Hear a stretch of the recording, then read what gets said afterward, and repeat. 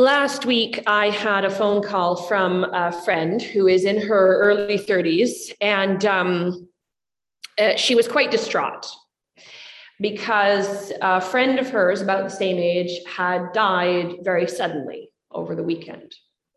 I think it was a very aggressive cancer that they caught, about 3 days before she died.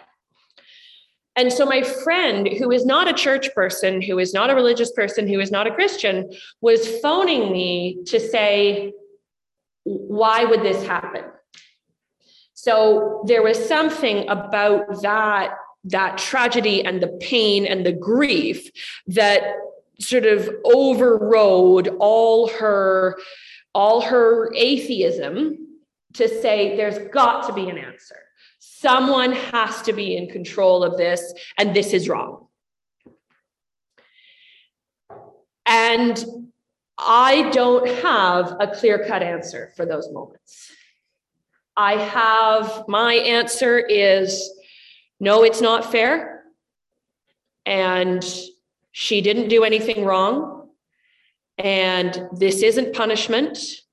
And I'm pretty sure it's not God's will to have a 32-year-old single mother die. And I'm pretty sure God is weeping right now. And that's all I got.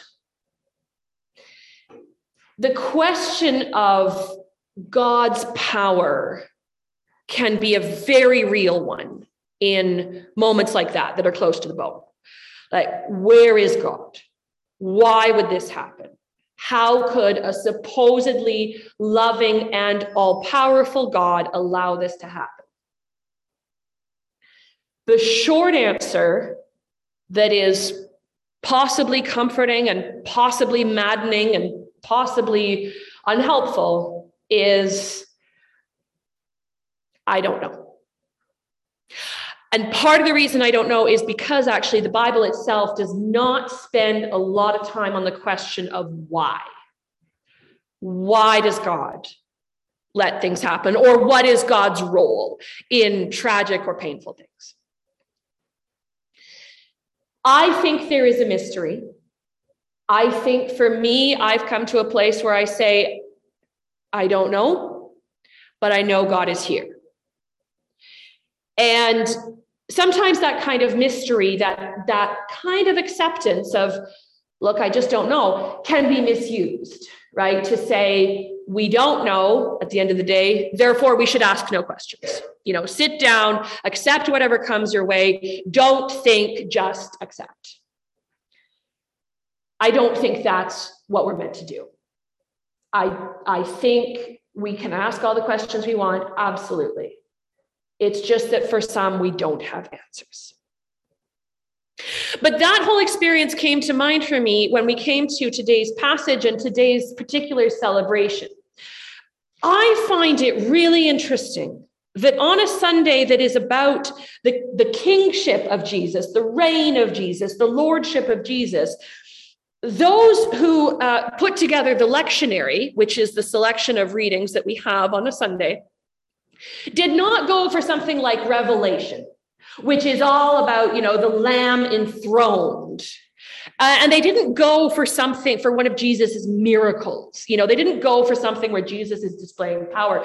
They went for a passage in which Jesus is in chains. Jesus is on trial. Jesus has been hauled before the Roman rulers of his day and is having this conversation with Pilate. So first, I think that's a very first interesting display of what Jesus's power is and isn't, what his kingship might be and isn't. So let's go through this. So we've got Pilate, Pontius Pilate, he of the famous hand washing.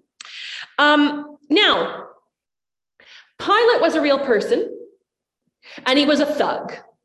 He was a Roman appointed to govern this part of the corner of the world, this part of the Roman Empire. He was a bully. He had contempt for the Jews that he ruled over. He was not a nice guy.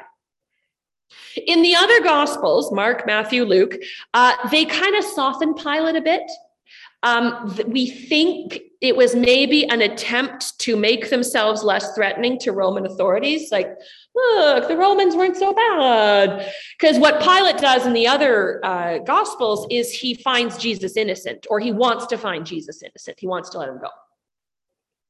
This Pilate doesn't care, does not care if Jesus is guilty or innocent. What he's worried about is Jesus' claim to power, right? Pilate is a political governor. Is this guy Jesus a political threat? That's what he's interested in. So, are you the king of the Jews? Tell me, what's your role? Are you going around claiming to be some kind of king? Are you a threat to me? Jesus answered, do you ask this on your own, or did others tell you about me? So that's interesting. Jesus isn't answering. Jesus is doing what Jesus always does. Jesus answers a question with a question. That's interesting because Jesus is not displaying fear here. Jesus knows what's coming. Jesus knows what this could mean. But Jesus is not playing Pilate's game.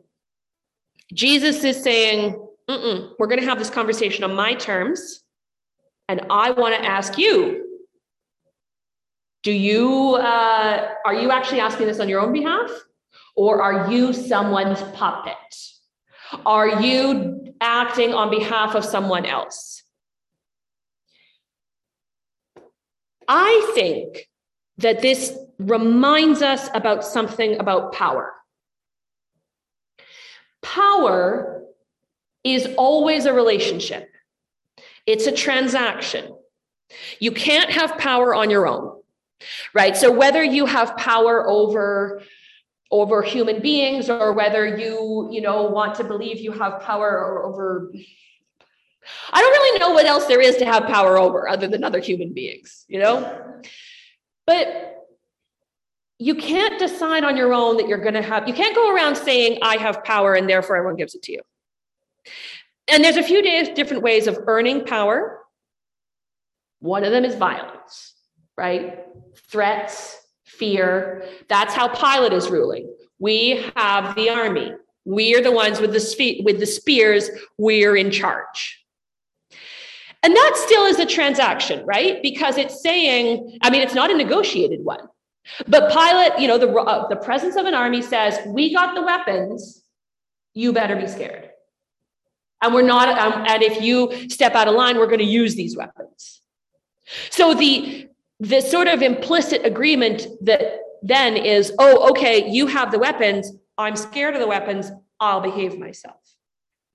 So whether that's the Roman army, whether it's the Chilean dictatorship of the 70s, whether it's what's happening in Belarus right now, that's one kind of power. But there's a lot of other kinds of powers. And the power that I think is both strongest and weakest at the same time, or most vulnerable maybe, is the power of trust. Now that is strong because trust has to be earned, right? You cannot make someone trust you. And whether it's another human being, whether it's a child, whether it's an animal, you have to earn trust. And then in order to keep trust, you have to keep behaving in a consistent way. And the way you behave to earn trust is to demonstrate care for the other.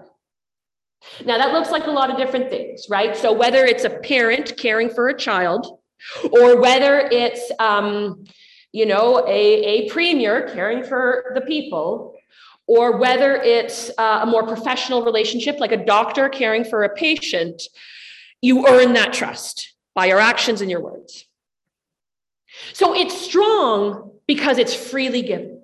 It is a choice made entirely by the person who gives the trust. And it's vulnerable because trust is subject to hurt.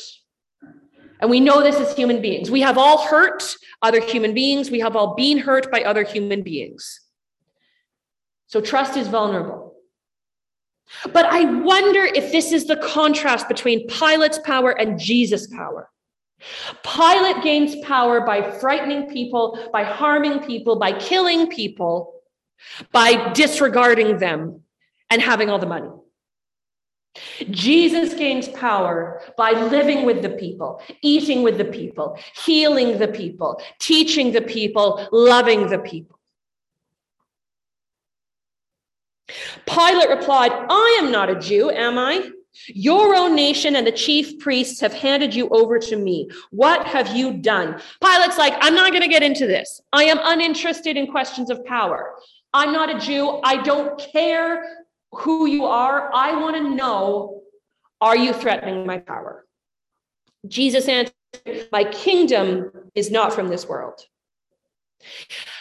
And the challenge here is to not fall into the either or, the separation of the spiritual life and the bodily life, right? Because it would be easy to say here, my kingdom is not from this world, and to say somehow Jesus's power and Jesus's presence and Jesus's kingdom are sort of floating, above us, whether it's in the next life or whether it's, only in the spiritual realm and it's only in our hearts. It would be easy to fall into that.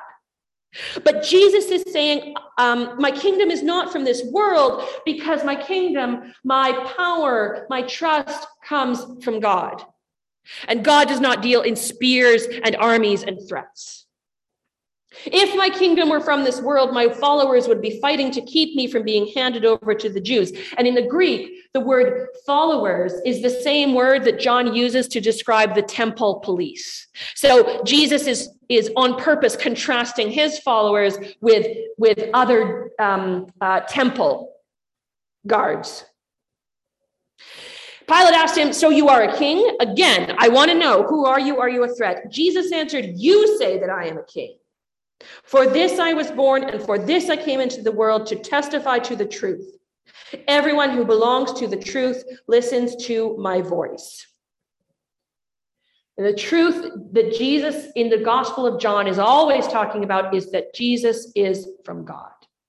To believe in the Son is to believe in the Father, and to believe in the Son and to believe in the Father is not just to have a ticket into heaven, it's to gain a new relationship with God. It is to be swept up into Jesus' relationship with the Father, the deepest, most life-giving, life-affirming, heart-opening, soul-enriching form of intimacy with God. And then Pilate asks Jesus, what is truth? This is not a philosophical question. This is not Pilate putting on his beret and getting a glass of wine and saying, all right, let's sit down and talk about this. What's truth? This is Pilate saying, I don't know what you're talking about and I don't care. And in this moment, Pilate, ironically, even though he said earlier, I am not a Jew, am I? Pilate becomes, in John's eyes, a Jew. Because throughout the Gospel of John, he talks about the Jews as the people who do not enter into this relationship with the Son and the Father. And Pilate has become another person who rejects Jesus, who rejects the power, the kingdom that he offers, and says, I'm a stick with the spears and the army, thank you. So on this day in which we explore this question of the kingship of Jesus, the power of Jesus, and therefore the power of God, I think maybe, and I don't know what this would mean to my friend who was crying on the phone, but I think maybe the power and the lordship and the kingdom of God come from the love, not a sort of bubblegum pink unicorns and fairies love, but a love that demonstrates what Jesus did, which says, I will die for you. I will go the distance for you. My love is so all-consuming that I will do whatever I need to keep you safe and to show my love.